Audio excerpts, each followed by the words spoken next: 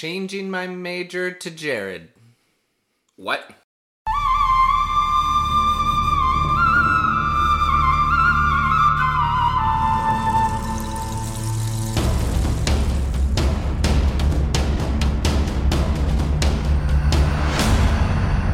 Welcome to the Survivor Turning Back Time podcast, the only Survivor podcast that loads up a whole bunch of meat that could feed a bunch of people, and then we choose not to feed it to anyone. We just use it, we stick it in our mouth, and we stick it right back out.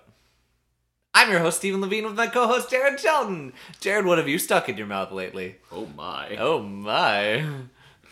Too much whiskey? There you go. That was last night. You had a good time last night. I did have a good time last night. Steven and I closed the show. Everyone at home say happy birthday to Steven. Happy birthday to ya. He turned 80 yesterday. That's not true. He turned 30 yesterday. There you go. That is correct. I'm 30 years old. And to celebrate your 30th birthday, you went home early so you could wake up for a haircut at 9 a.m. Yeah. Oh, that... I do have a story about this, and it's so frustrating to me.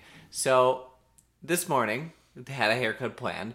I go to a local barbershop. It's small business. I like them. They're all very nice. They take their time. It's great. No idea why you'd schedule your haircut for 9 a.m. the day after you're supposed to be having your 30th birthday party, but to each their own. I needed a haircut. It was needed. Clearly that's more important. Anyway, hold that thought, at 8 in the morning, like an hour before the haircut was supposed to be, I get a text message saying, "Hey, Steven, this is your barber. Unfortunately, I'm going to have to call in sick to the shop, having some horrible sinus issues.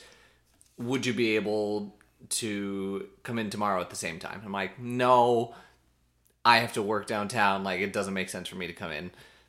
"That's all right. Go be sick. Take care of yourself." And that's where I expect it to end. Like, yeah, that's fine. And this person continues to try to make something work, and I'm like, just no, it's okay. Just I'll come there next time. I'm gonna go somewhere else, like more of a chain place. It's fine. I just really want a haircut today because I don't have time the rest of the week. And I keep this person like tells me their life story, and I'm like, okay. I get, like... Your barber has anxious attachment style. I can try to come in later. It's like, no, like, take care of yourself, please. Like, it's okay. It's not that big of a deal.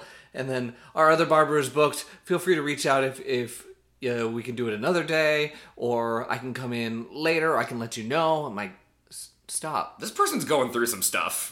And then continues to tell me, like, no, it's about my migraines, and I have these all the time, but I was like, okay. Again, I didn't ask. I thought this was a transactional conversation, like, I can't do it. Cool, thanks. Done. That's it. That's end of conversation. End of conversation. Is what it should have been, but it went on for a while. And I'm just like, stop. You gotta stop seeing that barber, man.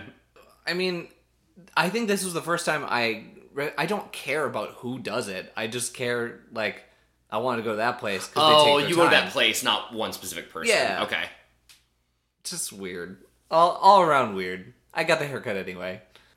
That's upsetting. Yeah.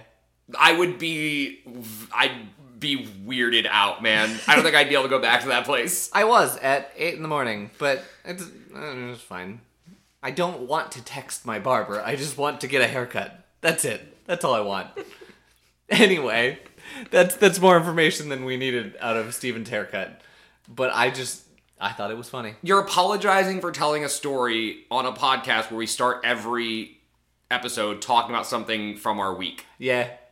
You're apologizing about the content you are currently making. Yeah. What have you been up to? What have I been up to? Honestly, this last week has not been... It's been busy, but nothing that's interesting to talk about. It's just, closing the show, although my work was done weeks ago, means that and having my friend out of town, all of that means this week was sort of like the catch-up week. Yep.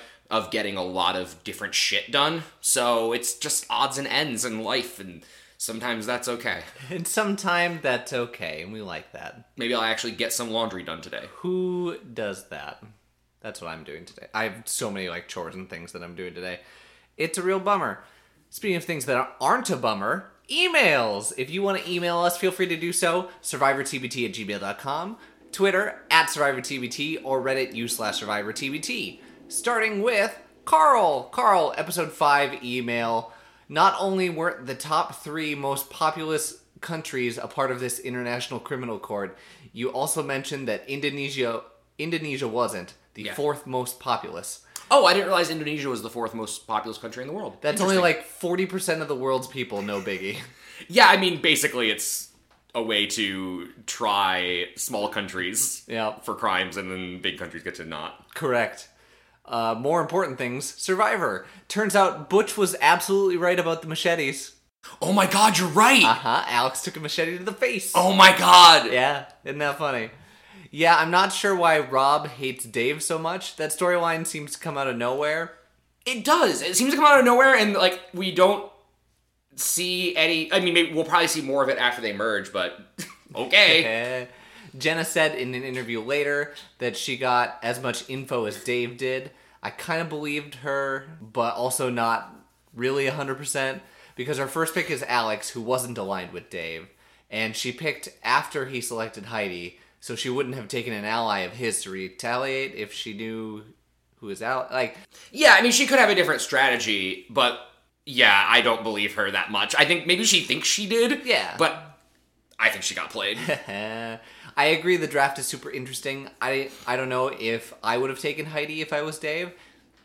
Sparing her might have bought him an ally in Jenna down the road. Yeah, I don't really understand the strategy. Yeah. I liked the tribes. I liked the way it shook out. Yeah. But I don't really understand what their strategies were. Maybe Dave kept Butch and Roger around because he felt more solid with them than the others. Matt was on the outs, and Rob and Alex are tight with each other, but maybe not Dave. Yeah, maybe. Yeah. Absolutely love Heidi asking Dave, if you were in my position, what would you do? Like he's going to say, oh, gee, I don't know, probably not vote with us. Yeah. If you were in my position, would you vote yourself out? No. Jean saying at Tribal Council she's voting based on alliances and the weakest link. Damn. Good thing Hugh drew a stick to decide who that was. I forgot. I didn't connect those 2 dots. That's hilarious. It's great. And of course, Heidi spelled Jean Gene. Yeah. Classic feminine way to spell that. Yes. Yes. And happy birthday, Steven. Excited for the next 2/3 of my life. Thanks, Carl. That was really nice. Also from Tyler. Tyler, in my very first email, I posted a bunch with where are they all now for the contestants up to that point. I started emailing, which was about 1.5 seasons worth, so understandably you had to skim through it and skip some things. So I decided to go back and slowly put those things that you had to skip over for the next few episodes where I don't have to... I appreciate that, Tyler. You the real MVP, because I will get lost in my... I have too many things. BB appeared on commercials for Home Depot and Reebok. And you can actually watch the Reebok commercial on YouTube. Oh, man. Is there a link? There's not a link on I'm going to find it. We'll find it. We'll look that up. Greg got a Master's of Science degree from Colorado State University and founded Pioneer Green Energy, a renewable energy development company. Thank you, Greg. Cool. Save the world. I'll post more in the next episode, and to end the email, I mentioned that an iconic voting confessional for this season is cut out from Paramount Plus due to copyright. If Steven has another way to view it, he's free to use it, but if you need, go use this video. So we'll check that in a hot second. The video is for episode 7, but I know you guys sometimes watch multiple episodes, so yes, I will star that, and we'll get back to that in a hot second. Thank you for doing that, Tyler. And that's all our emails for today. Anything else you would like to get to? No. Bumper.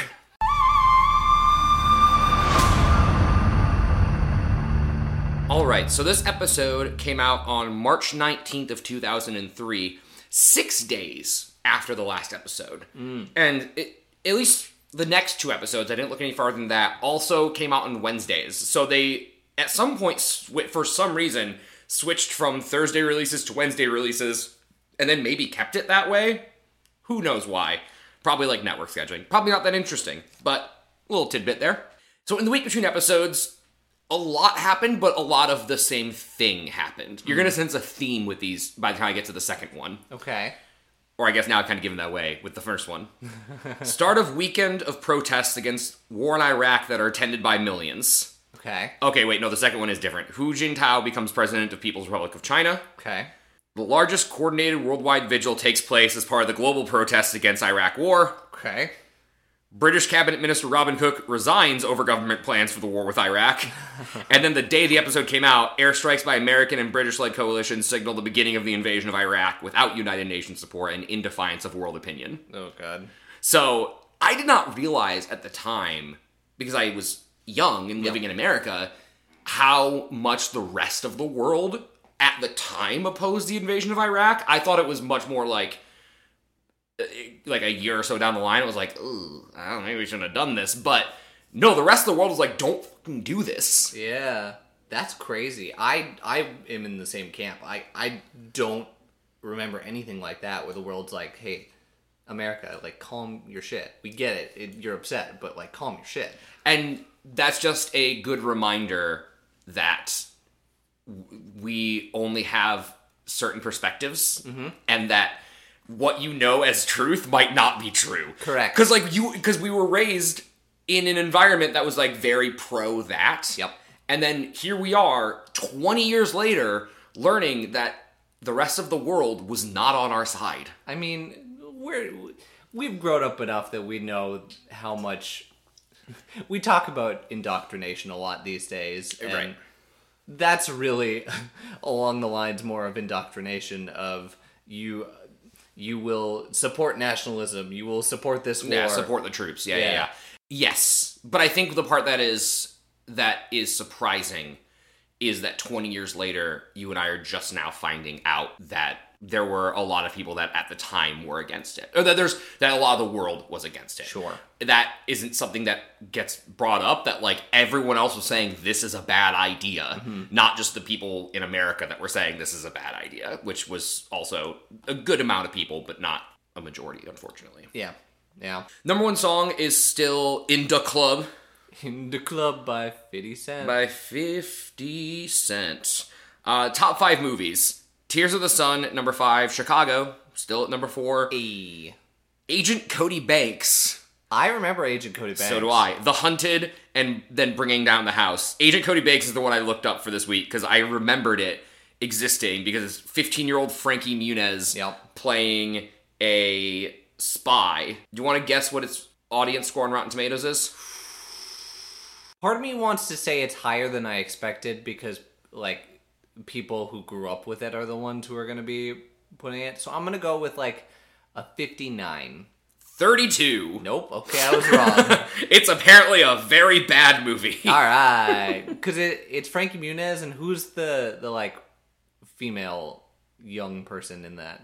Hilary Duff. Okay, I was like, it's a famous person, right? Yeah. Yeah, that makes sense. Yeah, and Keith David plays the CIA director. What a silly concept for a movie. Listen, our national security relies on this 15-year-old from suburbia. Yeah. Go on, save the world, child. Go stop the war in Iraq, Frankie Muniz. He blew it. He didn't finish it. I'm sorry, Frankie. And that's what you missed in the week between episodes. Hey. Must have been, like, this episode aired on the day that we invaded Iraq. Whoa. Yeah. Whoa. That's upsetting. Just what a time. What a time. Just, yeah. Imagine you're watching the news, you're like evening news, we're going into Iraq, we're showing the like original airstrikes of this country, and then you flash forward to people eating meat and flirting after saying, I want to go home. Speaking of, episode 6, More Than Meets the Eye. Meat spelled M-E-A-T-S. Great. I love it. So good. Good pun. That's a good one. If we can get more puns in these titles, I will be a happy camper. Definitely beats Pickup Sticks. True. It really does. So, this episode, we open, we're hanging out, and the Tamaki tribe is reeling after the last vote. And I think Christy is having a little bit of a well, why wasn't it me?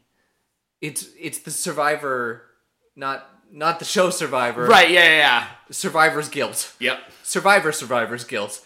That's confusing. Well, and I think yes, and I think that also part of it is she doesn't want to be kept around because she has a disability. She doesn't want people to treat her differently, pro or con. Yeah. And so she's like, am I only still here because you would feel bad voting off a deaf person? And this conversation is great. It's a good conversation. I also will say, editors of this season are fucking killing it. Yeah? They are doing such a good job. I agree.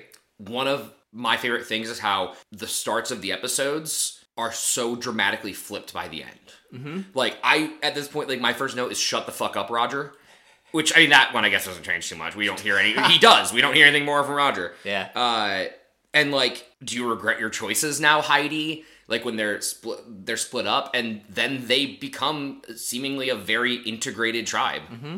They become buddies. Yeah.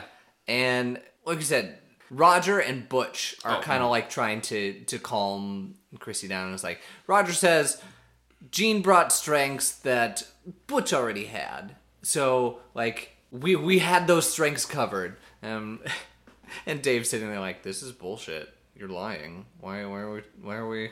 These aren't the reasons that you told me. Yeah, but Dave... It doesn't seem like Dave thinks that Roger's lying to the women.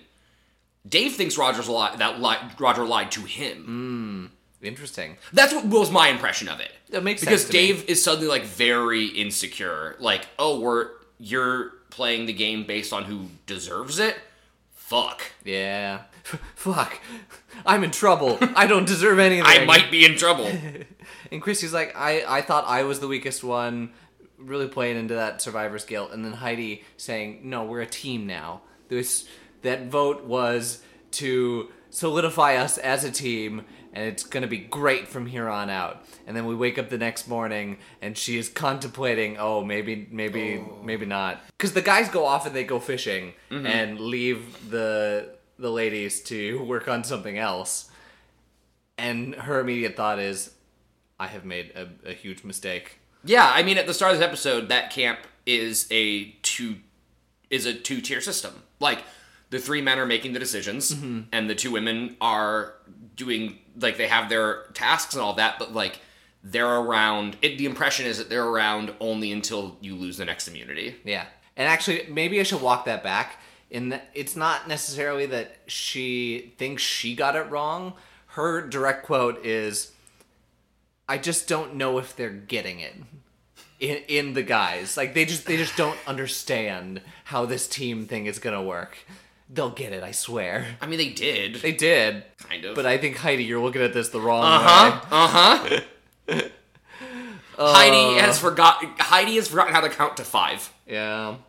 Yeah. Over at Jabiru, Matt is brushing his teeth.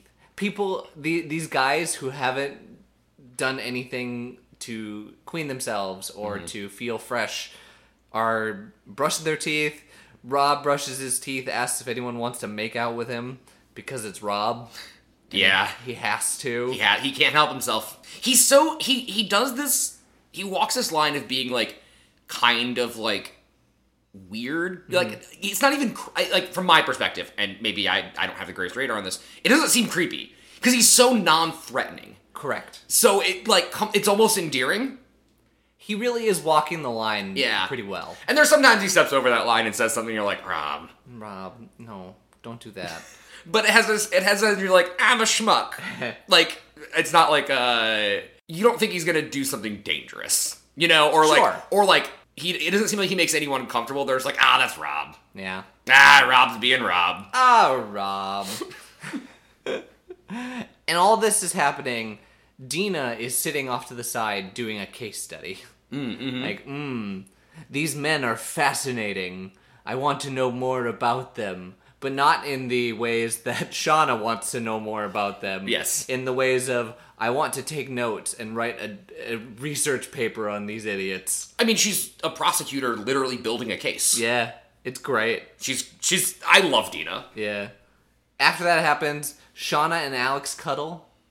And they continue their romance as it was from the last episode. where, sparks are flying a little bit, and they're laying on each other. Showmances always end well, right? Yeah. Especially this episode. Yeah. Oh yeah, Jenna tags along, kind of, in this showman's cuddling. Yeah, it's like it's a very classic dynamic of like the two people that couple up and then the friend that stays, like, and now it's become like a safe group of three. Yeah. All of that to say, Shawna moves forward and feeling, I'm feeling great now. Like, I've done a 180, life is great. And this guy, Alex, like, he's seen me at my worst. He hasn't. Yeah, I was gonna say, when she said that, I was like, no. He walked to the camp and you were like, oh my god! Yeah, suddenly, you're way better. He has not seen you at your worst. And she thinks that's good, that he already knows how bad I have been, and it can only be better from there. Yeah. Yeah. And everything was happily ever after that. End of episode. Great, we can go home. Cool, nice. Anyway, jump into the reward. We get the reward challenge. I'm from Minnesota. We've established this. Have you ever seen Lumberjack games? I know of them. Okay, you're from Michigan. I feel like they would work their way into there sometime. Maybe. Essentially what this challenge is one of the Lumberjack games where they're on a large spinning log that it stays in one place, and if you fall into a pit of water. They're just doing one-on-one challenges. You have to go against the same sex, and first to 5 wins. I love this challenge. Yeah, tell me more.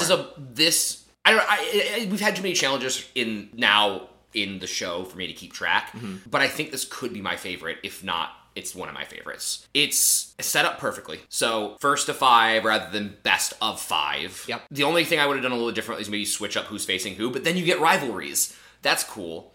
Like when they circle back around, they still face the same person. Yeah. Some of those hit, like the last one. Yep. Christy and Jenna. Yep. And originally I was like, why do they have to be against this person of the same gender? Like, that's fucked up. Like, there's no, like, gender advantage to this competition. And then I realized why. Because that's their former tribe mates. Correct. So now you have done a tribe swap, and you've incentivized them, not only given them the pro of working together as a tribe to make that tribe swap work and make the merge more interesting, you've now given them one-on-one adversaries in a challenge that, like, sure, they're not going to hold it, like, oh, this person beat me, but it builds into a background resentment.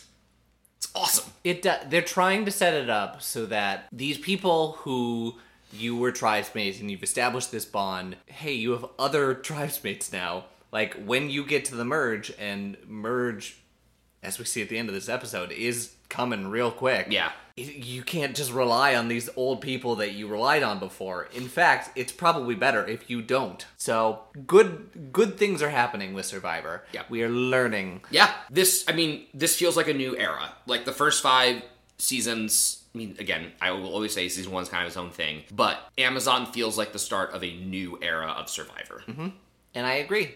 And it is doing the heavy lifting for turning Survivor into a great show. So, we're playing for vegetables, spices, and a big-ass fruit platter. Worth playing for? Yeah, I mean... Says Jeff. Of course it is. The merge is probably next episode. So, like, sure, the fruit is going to be gone. Mm-hmm. You're going to eat the fruit by then. But, like, the spices and stuff, even if you lose the challenge, you're going to get it in 3 days. Correct. Yeah. Not a big loss on that one. Not a big loss, and I think that if it was a dud challenge, then we'd be like, what the fuck is this reward? But because the actual, like, challenge is fun, and the challenge, like, builds that, like, one-on-one competition to go into the merge, it's more important than the actual reward itself. Yeah. And I think we get a little bit sidetracked with the plot on this one because they are eating well in this season. Yes. And part of that is just because of how abundant the fish are in these rivers. And Matt, as we see later in the episode, is 12 fucking fish! 12 fish in one day. Clearly this isn't a problem, but to get something different. Yeah. And like later Survivor kind of figures this out and they give it to him at different points, usually later in the game, of chocolate, ice cream, these comfort foods that you just haven't had. Fruit and vegetables aren't as exciting, but a mix-up. Something different. I think fruit would be very exciting in that they're like in that part of the season. Yep. This part of the season. Yeah, so Jeff says we're pulling random matchups, and here are the matchups as I just go down the list. Roger and Matt, Heidi and Shawna, Alex and Dave, Butch and Rob, Jenna and Christy, and then circle back. We circle back, but they do kind of mix up. Oh, they do? Here. Okay. It's weird because some of them do and some of them don't. And part of that, I think, is because there are more matchups of guys. Okay. So, like, the draw rate is a little easier for those things to happen twice. Sure, okay. So, the second time around, Roger faces Alex. Heidi and Shawna are the same. Butch and faces Matt. I always get Alex and Matt mixed up. I mean, I don't blame you. Like you said. So does Shawna. Hey-oh! It's good stuff. Anyway, going down the line, Matt and Shawna win, putting Jabiru up 2-0. Then Dave and Butch come back, and it's 2-2. Butch is really good at this. Butch is good at this. Maybe he studied the Lumberjack games. He believed in himself. Butch is fucking Ted Lasso. He is Ted Lasso, and I love him. And then we're at a 2-2 split. Christy wins. They're up 3-2. Alex, Shawna flip it. It's now 4-2 Jabiru. Butch wins like second time against another big strong man. So it's 4-4 going into the last match. And we get... This is the best last match they could have had. We get Christy versus Jenna. Christy, who felt very outcasted by Jenna specifically. Yeah. And maybe Shawna. We don't know what... But obviously, like, her and Heidi have bonded at this point. Because she said it was, like, the young women. But yeah, I mean, we've seen it throughout the season up to this point before the tribe swap. Like, Jenna does not even remember Christy exists most of the time. And actively ignores her. She's gonna remember now. She's gonna have to. She dunked her twice. Yep. And Christy wins it for Tambaki. What a good feeling. That's a great feeling. And Survivor is really playing into that, like, the joyous feeling of the... I don't even know what to call it. The birth of Christy as a Survivor player. My prediction for All-Stars is that it will be... Assuming that they want to come back, because who knows, the two winners from this season and next season, and Christy. Okay. That's my prediction. All right. Cool. That also is without me taking into account, like, any, like, gender balancing that they probably want to do, or type balancing or anything like that. That's just the obvious standout to me. Yeah. Okay. So, you lose a challenge. You go home. You're kind of bummed about it. So what do you do to make yourself feel better? Beach party! Communal bath! Let's all go take a bath together. I don't know what it is about this episode where all they have is time to clean themselves. Yeah, everyone on Jabiru except for Dina, so horny. Yeah, which makes Dina in a great position. Yes. I think it's funny. And smart of Jenna. Jenna's like, I mean, I've been waiting for this all season because Jenna came in being like, fuck, I wanted to manipulate the men with my body. Yep. And now she can. And now she's just like, listen, if wearing a bikini is going to keep me around a few extra days, fucking great. Yeah, I'm going to do it. That is awesome. Like, I just love seeing, like, people weaponize attributes of themselves in a game like this. Obviously, like, in real life, it's manipulation and context sensitive and all of that. But in Survivor, I love this shit. It is the swimsuit model version of the fish economy. Ooh. And sex work is work. Yes. She's not the only one, because Shawna does dig into that too, But Shawna doesn't want to stay, so... But she kind of wants to stay. There are cute boys who like her now. Shawna forgot she's on Survivor and not on a dating show. Well, hold that thought. Oh, yeah? We'll get back to that. This is all happening. Dina is sitting off to the side saying, I know what's going on here. I know where the players are playing. I know these moves that these ladies are doing. And just leaves it at that. Doesn't say I respect it. Doesn't say I'm pissed about it. Just says, I know what's going on. Yeah. And there's such a power in observing. Mm-hmm. Dina has found... She's not actively ostracized either, right? It's not like she's not being a part of the group. She's there. Mm-hmm. She's obviously not interested in behaving like that. But she's not outwardly judging them. She's just interacting on a casual level and observing. Yeah. Which is so important. Yeah. I love it. We flip over to Tamaki. We're celebrating our win. Christy, I needed Jenna to go down like that. I needed her to go down. Like, okay. I see the grudge there. I get it. Maybe bring it back just a little bit. It was a confession to us, so I'm cool with that. No, I liked it. And Heidi comes in, hey, this is a strong team. This is Heidi's motto for the entire episode. Yeah. Team. We are team. We are our team. Wait, hold on. Hold on. Bring the back. Team. Us. You. Yes. Me. Okay. Team. Oh, got it. Thank you, Heidi. The entire episode. This is all we get. She's fucking Pokemon. It's like her Pokemon name is Team. Team. Side tangent. I always found it funny that some writer somewhere, instead of saying, hey, Pokemon make these like noises and growls and grunts in the actual game. What do you want to do? Like, do you want to come up with like this lore of noises that they can make? Nah, just have them say their name over and over again. Won't people get annoyed with that? Yeah. Yes. Absolutely. If you want something to just make you laugh a little bit, go look up the episode of Pokemon where they meet Leavanny. Oh, God. I'm just going to leave it at that. Anyway. I also want to point out, very small side tangent, then we'll get back to it.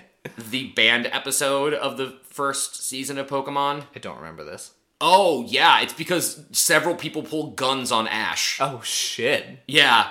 There's a lot of censored stuff. It's the episode where Ash gets his Taurus, which is why in America, everyone's like, where the fuck did he get that? That makes so much sense. Yeah. I do not remember him catching the Tauros. Because it was banned in America, because somebody pulls a gun on him and threatens to shoot him. Oh, come on. It's America. We love guns. Yeah, they're worried that we'd actually do it here. That's fair. In Japan, it's like, that's not a thing people do. Here, it's like, oh, my uncle did that yesterday. Where'd they get a gun? America. Down the street. Wherever you want. Yeah. Anyway. Going back to the show that we're doing a podcast about, this is the episode of Odd Couples. Okay.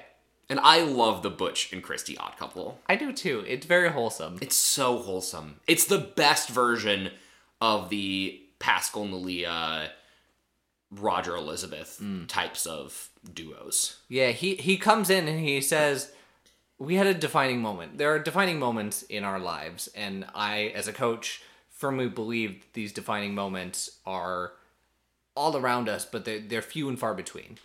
And that moment when Christy realized, not when Christy won the game, but that moment when Christy realized that we kept her for her talents and she smiled, that was a defining moment.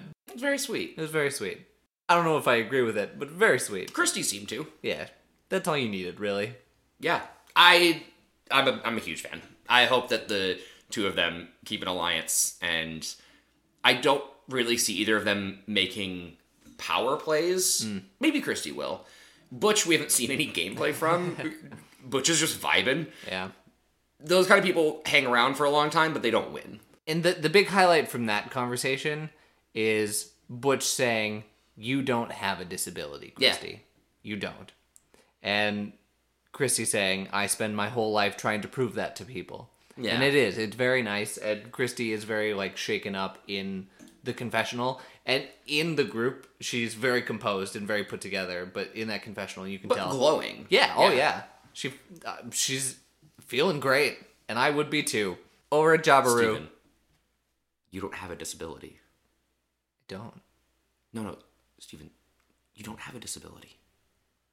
I don't? Is this gaslighting? Is this what being gaslit feels like? You said you would too, so I'm letting you feel it. Thanks, I think. It's funny because you actually don't. I don't. I really don't. But now do I? Confusion. Anyway, Jabiru. Alex is losing his momentum, and Rob is out to get him. No. Matthew's losing his momentum. He's the fish economy. Why did I write Alex? I mean, Alex might be losing his momentum. I don't remember about that. But Rob is out to get Matthew originally, and then is like, we gotta keep him. Okay, we need him. Maybe I did the thing that you did, where I put insert Matthew into Alex. Yeah, probably. I don't know, happens. Or someone spoke it, and I don't remember. And, it's... Versus Rob and Dina, odd couple. Yes, it's great. They are dangerous together. They are maybe the two smartest players on this season. If they decide to continue working together, man, that's going to be... I'm predicting, just because of what the show has shown us so far and who they've shown us, I think in the merge, the dividing alliances will be a Rob-Dina alliance and a Heidi-Jenna alliance. Ooh. Let's hold that thought then, shall we, as we get into the merge. Rob is sitting with Dina and is realizing how much of a game player she is. And he's been hungry for this entire time because no one will play with him at the guys' camp. Yeah. So him talking with Dina and saying, oh, she's as hungry as anyone here. I like this. He lets the facade drop. Yeah. To Dina and lets her see. Is this the same? I mean, is this Brian 2.0? No. Brian is a sociopath that creates false personalities or false attachments in relationships and then calls them his sheep. Rob is a strategist. That is, the things he's showing you aren't lies.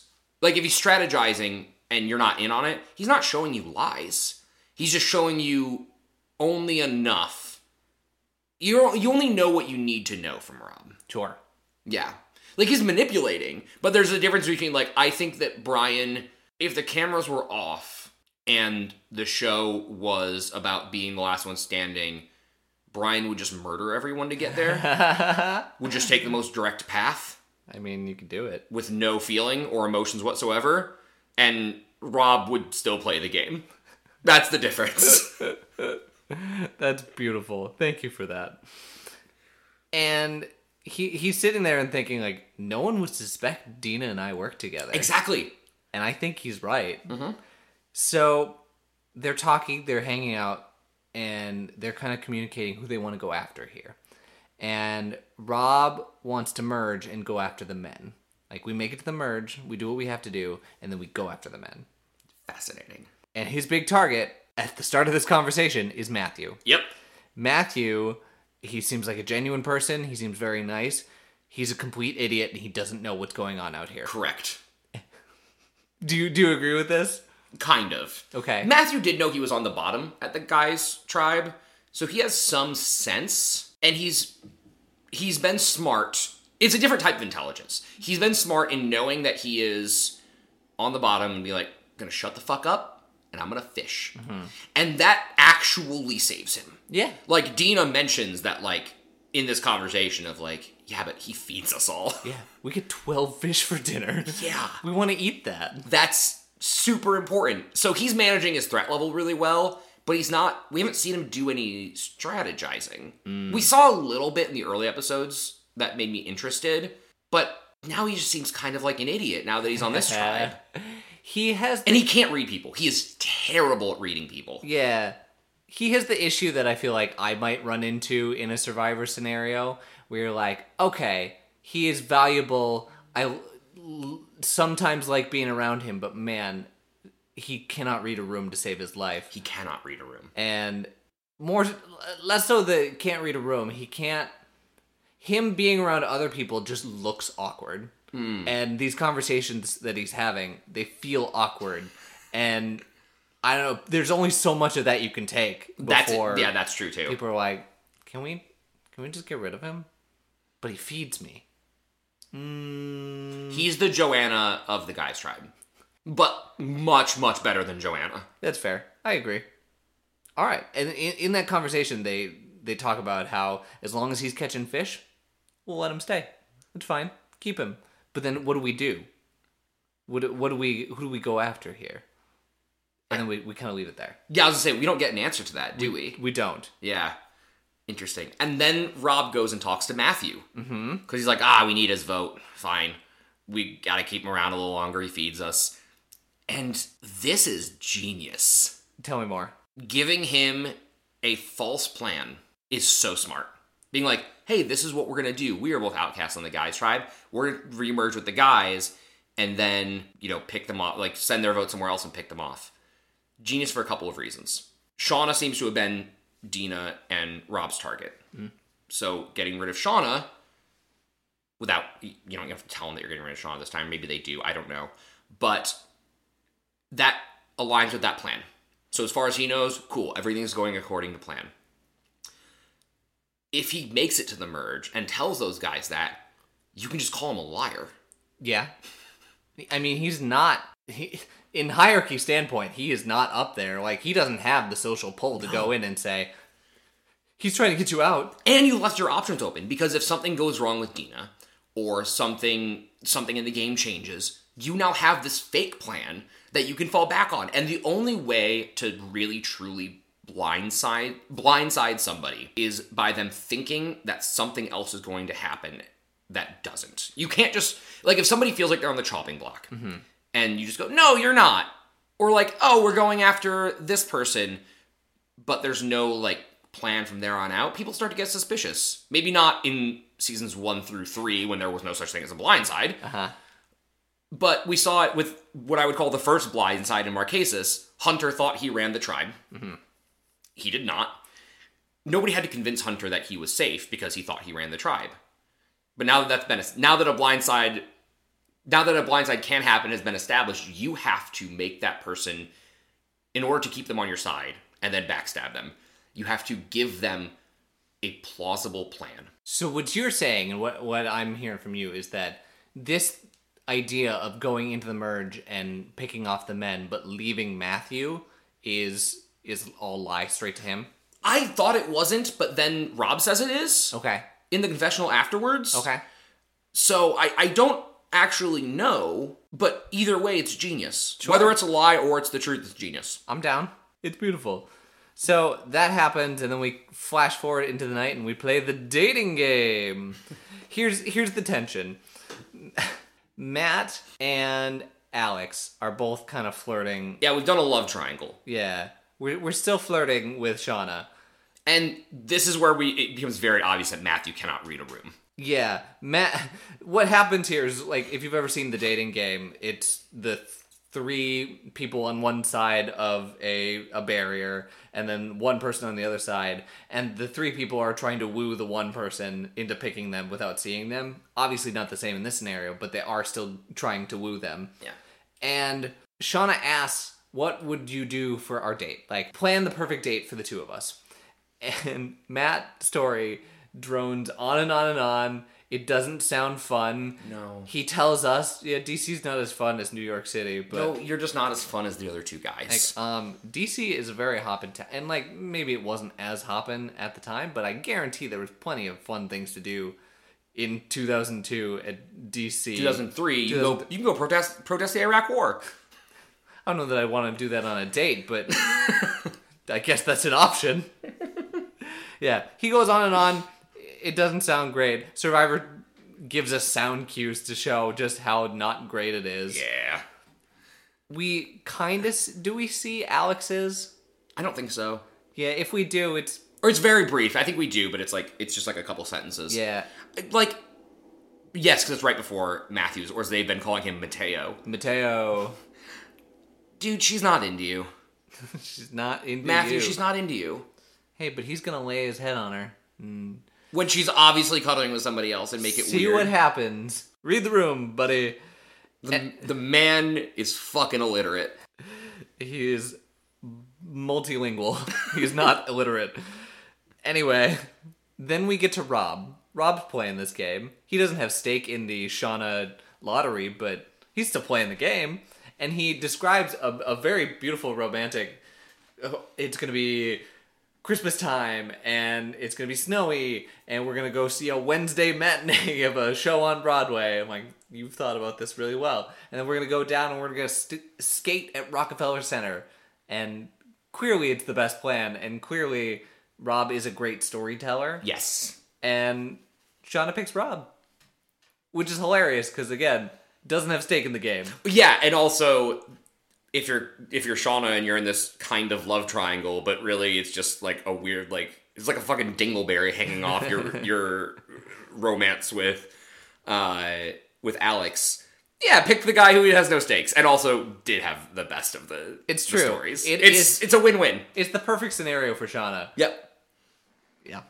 Anyway, we then move over to the immunity challenge. The fuck is this challenge? Jared, this season, the reward challenges have been so good, and the immunity challenges have been not very good. Jared, this whole challenge is iconic. Can they just every time... Hey, Survivor producers in 2003, I guess 2002 when you're planning these, every time you are like, let's make that the reward challenge, just switch them. Just switch them. Just flip it. Just make the meet the reward challenge. It should have been. It absolutely should have been. But it's a new idea. It's fresh. These people can't plan for it. The meat did look fresh. It actually did look delicious. It looked really good. Like How hard is that when you're that hungry? I guess they're not that hungry. They've been more well fed this season than previous seasons. But you haven't tasted beef in a little while. It's like, oh god, I can't chew and swallow it. Fuck. Yeah. So let me explain this challenge, because if you did not watch the episode, it's a lot to take in. There are two giant beef thighs. Slabs of beef. Slabs of beef. Or like a whole cow flank. I don't know. I think it was too big to be a leg. No, because it was all on like one bone. Yeah. Yeah, I guess it was like a whole ass leg. Or a shoulder or whatever you Yeah, maybe a shoulder. I don't know what my beef cuts are. Sure. Anyway. That's also not a beef cut. They just took a part of the cow and hung it up. Yeah. And it's all cooked, I assume, because Yes. it looked like it was barbecued and looked delicious. Also, they're not going to make them... They would not do that with raw meat. I would hope so. Anyway. Sorry, I'm just thinking about something in the future. Damn it! Anyway, they are going and they have to rip meat off of this bone with their mouth and transfer it into a basket that will be weighed later. Their hands are tied behind Except their back. it won't be weighed later. It's being weighed as they do it. It's weighed in But real they said time. the same thing, which is... Like, it wasn't like the fish challenge where they revealed which one was heavier. Sure. The whole time you know if you're ahead or behind. Yeah. I actually think I like that better, knowing if you're ahead or behind. In this scenario, yes. Yes. I think because it was so close, it was great. Yeah. I think that was a fun way to keep it interesting. Jeff shouting out the weights every 3 minutes. And it was super close. This whole... Things to call out during this. Mm-hmm. One, people are having a hard time. It takes them a little bit to figure out how to play this game.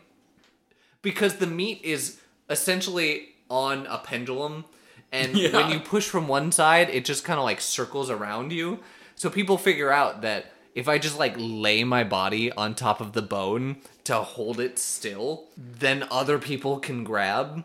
And Butch does this for a long time. He's just like, go, grab the food. I will put my face on this meat. It was a good time. And other highlights, people...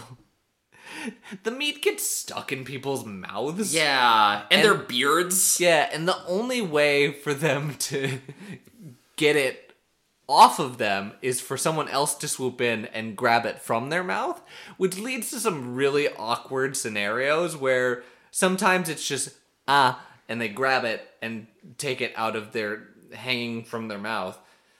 And in one scenario in particular, it was, I believe it Heidi had a piece, and then someone like came in to grab it, and they shoved their faces together so hard that they essentially open mouth kissed. Yeah.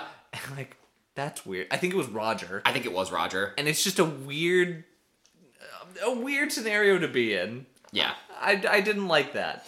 I mean, yeah, it doesn't seem like anything untoward was going on, but it's a weird fucking challenge, man. Yeah. Why do you say this iconic? Oh, it's so iconic. Like, looking back at this season and people who are like, oh, if I think about any challenge, it's this challenge. It's always this challenge. Really? It is out of pocket. It is... What? How did they get here? Like, what was the brainstorming session? I think it probably started at Piranhas, but, like... They could have stopped at any point in production before bringing them there to do anything else. No! We're not doing that. We're getting weird. Don't get me wrong, I loved it. But I kind of loved it in like a, what the fuck are we doing here kind of way. Yeah. And all the back and forth, Tambaki wins by less than half a kilo. Why didn't they weigh this in pounds? That's a good question. Because one kilogram is 2.2 pounds. Yes. So, easier to read the scale. Correct. An American audience actually knows how much it is, because what 9 kilograms is like roughly 25 pounds. That, first of all, it's a lot of fucking meat. That sounds like more than 9 kilograms. Number is bigger. Correct. And also, yeah, you can like tell it differently on the scale. Like, thankfully, there was like, it was like one side of 9, the other side of 9. But there's a world where they could have been so close that you're like, I don't know. Here's my answer to that. Is I think you kind of hit the nail on the head at the last second there. Is I think they wanted it to seem close. So okay.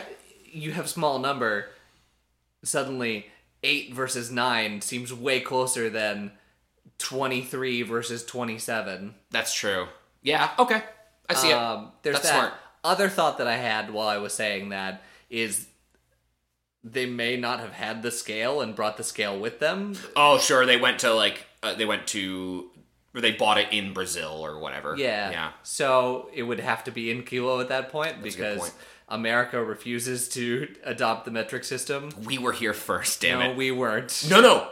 Actually, Okay. The imperial system existed before the standardized metric system, and everyone else changed, and we stayed the same. Sorry, I thought you meant America was here first. I'm like, no. No. I get what you're saying now. Yes. But also, metric is way better for most things. It's a much better system. Except the one thing that I will argue with is the temperature. Temperature, yeah, no. Yeah, measuring in Celsius is stupid. Yep. Cool. Anyway, that happens. Tambaqui.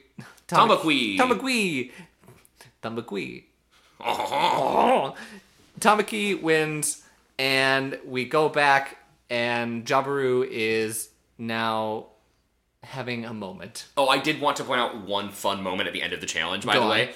Jeff is like, stop or whatever, and they're all just standing around, and Jean just gets fucking wrecked by the bone. Oh. It swings around and just like hits her in the back. I did not even see that. That's beautiful. Stop! Not in the point where I don't think she took like damage, but it was funny. No, it's one of those scenarios where if this was later re-released and someone went through and did some editing, they could make a bonk noise, just like Star Wars. Yep. Bonk. Draw the eye. Anyway, Shawna is saying, this fucking meeting. I don't want to go. I don't want to go anymore. I know I wanted to, but I don't want to go anymore. However, these ladies deserve to stay more than I do. So if you're going to vote someone, vote me out. And you're like, girl, what are you trying to say here? Shawna, you're a fucking idiot. Yeah. Because, like,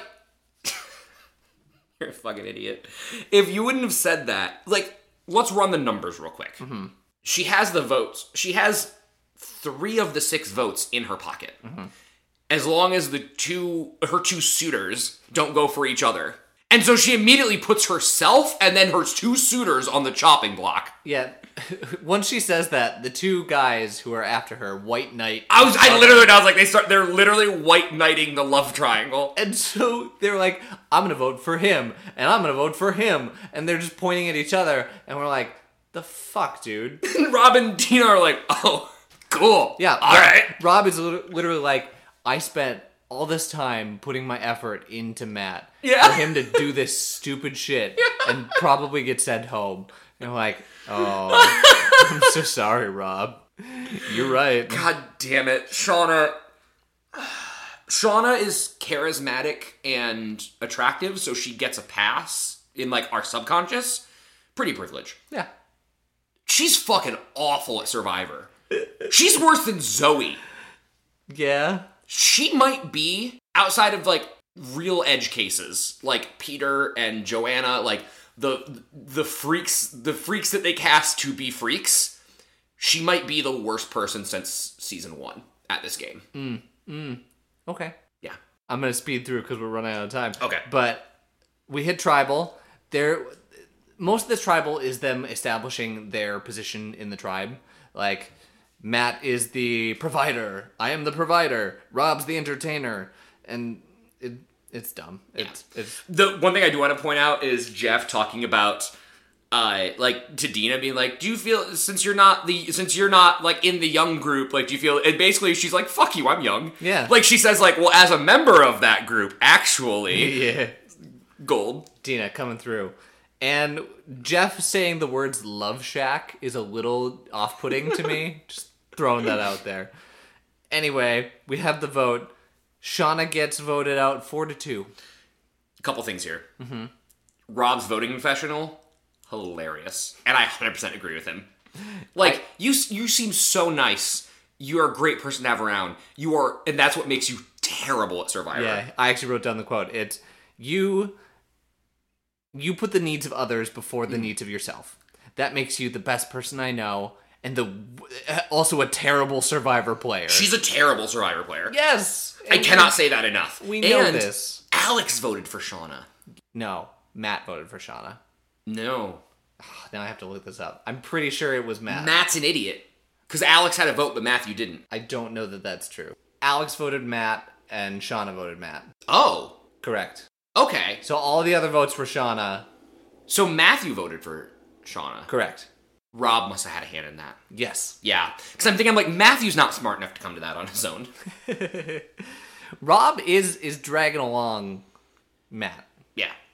I was actually, I wish we'd have gotten a little more Jenna this episode. I'm interested to see how that conversation went of, like, we got rid of Shawna. I guess it probably didn't take that much convincing. It was probably pushing on an open door, even though she's friends with her. She wants more men in the game because her game is to manipulate them. Yeah. So you can't have 2 men go home. And Shawna's a threat to her. If she's trying to be the person that is manipulating men, she can't have someone else in a love triangle with 2 men. I need to manipulate the men, not you.